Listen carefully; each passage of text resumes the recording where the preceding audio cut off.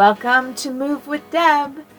I'm Deb, your friendly neuroplastician, and this is a podcast that explores the relationship between the body and the mind from a health at every size, judgment-free perspective. I teach you how developing a new internal conversation based on curiosity, self-friendship, and simple neuroplasticity techniques can rewire your body-minds out of pain and emotional overwhelm to help you build the rich, full life that you want to live. Disclaimer, this is not a replacement for medical care. Hello and welcome to Move with Deb. This is episode number 31, and I'm going to talk about two little exercises that you can do to pay attention to your subconscious. And I'm talking about subconscious in relationship to movement and fear and pain. Pay attention to your subconscious. Your brain has opinions. So listen up, my dearest, darling podcast listeners. Just because your brain says words, you do not need to believe them as true. I did a previous episode on cognitive diffusion and fusion and acceptance and commitment therapy, and I'll drop a link in there that explains what I'm talking about. But if I teach you only one thing, this statement is it, that you do not need to believe every thought that your brain says to you. But the answer is to not tell your brain to shut up. It's an invitation to pay attention. We want to notice what our subconscious is saying to us. For instance, I was walking up a hill, and upon the slight change in elevation, my brain offered me the following thoughts. Due to the perception that my legs felt heavy, this hill shouldn't be hard. You're so out of shape. You're a fraud. You talk about becoming pain-free, and look, here's pain. My legs are so heavy. Let's give up. So those were the thoughts that popped into my head immediately upon this elevation change because my legs felt heavy. Thank you, brain. Appreciate all those kind and encouraging words. So first tip, this is normal. This is just a function of our brain's predictive coding.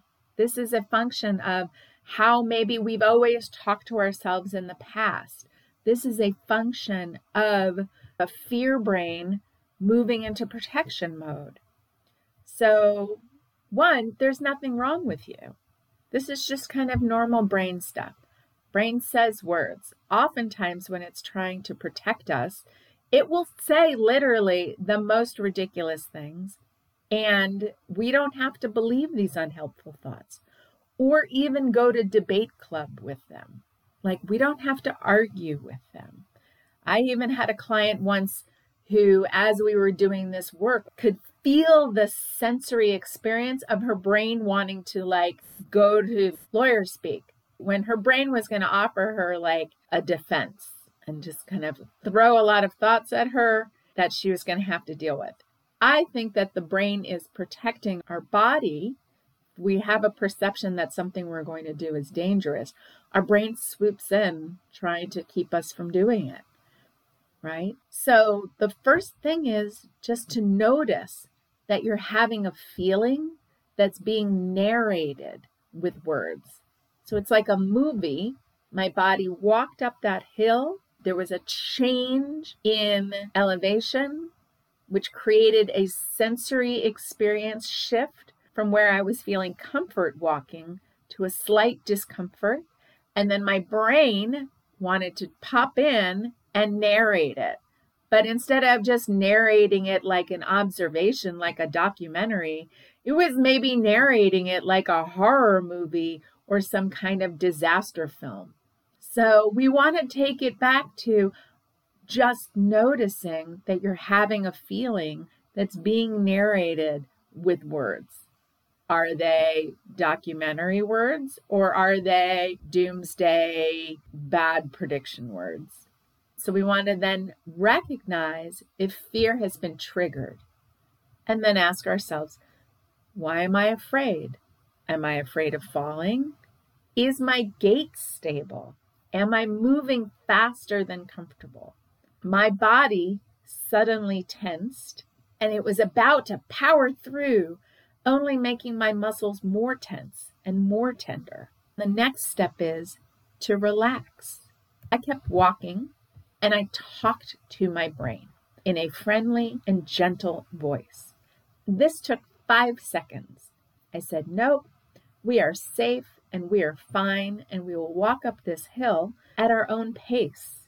Then my body released its tension. The subconscious tension was meant to help me power through, right? We create tension in our muscles to give us force. But when we apply force when we don't need force, all we're left with is tension. The idea is that we want to brace when we need it and release when we don't need it. So as I talk to my brain in a kind and friendly voice, when I told it that it was safe, and then I also said, we're going to move up this hill at our own pace, my body released the tension. And that was a physiological process related to the way that I was speaking to myself. I wasn't releasing tension like when you do an exercise where you squeeze your body and then release the tension. It was not a conscious process. This was a subconscious process. I spoke to my brain, and then my body responded. And after my body released the tension, I noticed I had more energy and more capacity for movement, and I had no pain. And the next step, the fourth step, is to give myself a high five, is to freaking celebrate not pushing through, not being mean to myself, and also not believing the shitty, unhelpful thoughts that my brain offered to me when I had that moment of fear. And to remind you, that moment of fear arose when I had moved into a difficult or uncomfortable or slightly, like it really wasn't a big hill. Seriously, was not a big hill. So even this makes me laugh, right? Because I have this mind-body awareness. Literally, it was like the slightest incline, and my brain was like, oh my God, this is hard. You can't do it. So I have the ability to just recognize like, oh, even just the slightest change in a sensory experience can invite the brain to make a commentary, right? So it's narrating my physiological experience. I was able to say, we are safe. We are not in danger. And then my body responded, and then I was able to move with ease. So then the rest of my walk was a breeze. It was no drama. I walked up the hill. I got to my destination. Walking was relaxed and easy. All of my motor capacity was available to me because I wasn't holding this subconscious tension. So do you talk to yourself? Do you talk to your brain? What do you do when you notice your brain wants to say something negative? Are there times when you're moving and you're telling yourself, you're too slow, you used to do this better? Try to take that as a cue to speak to yourself kindly and see how that changes your pain or movability. Here's another story about proprioception, fear, and what I call muscle go time. I'm back to lifting after 2 years, and it's rather humbling putting the bar on my back for the first time in a long time. All of that shit that goes into being able to place my arms in that position, we're definitely feeling it.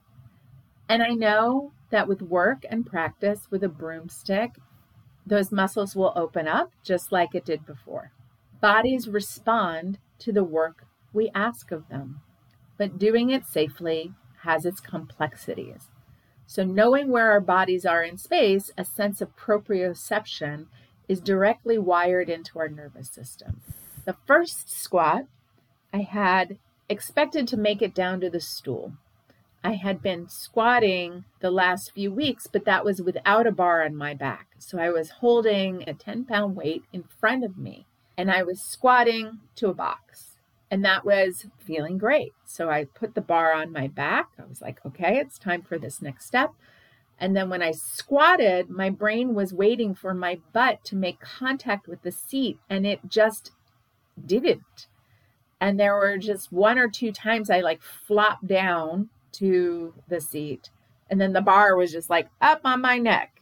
Now it was a light bar and I was safe, but my body was so confused as to whether I was close or far away from the stool. It felt like my behind was just suspended in midair. So then my coach added mats to the seat to raise up the height of the stool, and I squatted again, and my butt made contact with the seat. And then my nervous system relaxed, and I was not off balance or scared or confused. This is with the bar on my back. So I was like, oh, damn, we know where we are and we know what to do. And then I drove myself back up to standing with ease. Having physical cues to orient you to your body and a sense of safety is so vitally important. For some people, they feel that flying through the air on a snowboard, jumping a hill. They understand where they are in space and they feel a sense of safety. Some people, walking while using a cane or hiking with poles gives them a sense of knowing where they are in space. Movement can grow and evolve over time, and it can also improve quickly as I watch the amount of weight I lift every week go up and up. But we always need to start where we are. And so learning to pay attention to both the physical activities, but also the subconscious thoughts that arise when you move, and then the sensations of fear or safety. This is the process by which we create movability inside of us, where we create safety for being able to move, and where we teach the nervous system that we're safe and that we are okay and that we do not need the protection of pain. So I use coaching as a tool to help my clients develop this metacognitive somatic awareness for insight, skill building, and mind-body transformation. In my program, I teach you about the brain, and I teach you about the nervous system with polyvagal theory, and I teach you how they're related. And then I teach you how to develop the embodied awareness of your own personal bespoke mind body. And I teach you how to create this top-down and bottom-up somatic experience in your life. I believe learning is an embodied practice.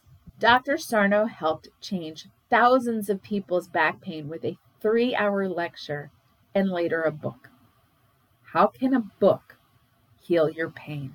Because it sounds crazy, especially in this body-based intervention world. But the reason that this works is the same reason that my approach to coaching works, through developing the skill of loving self-friendship and curious awareness, deciding new thoughts and beliefs on purpose, and using the brain's process of neuroplasticity. We train the body, just like training in fitness. We train the body that these movements are safe, that they are available to you, that they are possible. And it feels like magic, but it is science. And it's legit to not believe what I'm saying. But if you are at least curious and willing to explore, reach out. Or just keep listening to my podcast and watching my content on Instagram and just saying to yourself, maybe feeling different is possible for me. And if you repeat that concept to yourself, maybe feeling differently is possible for me, your mind and body will give you the opportunity to notice feeling different being possible. Thank you always for listening, for coming on this journey with me of teaching you more about the relationship between the mind and body, and about how we can rewire ourselves out of chronic pain and chronic conditions.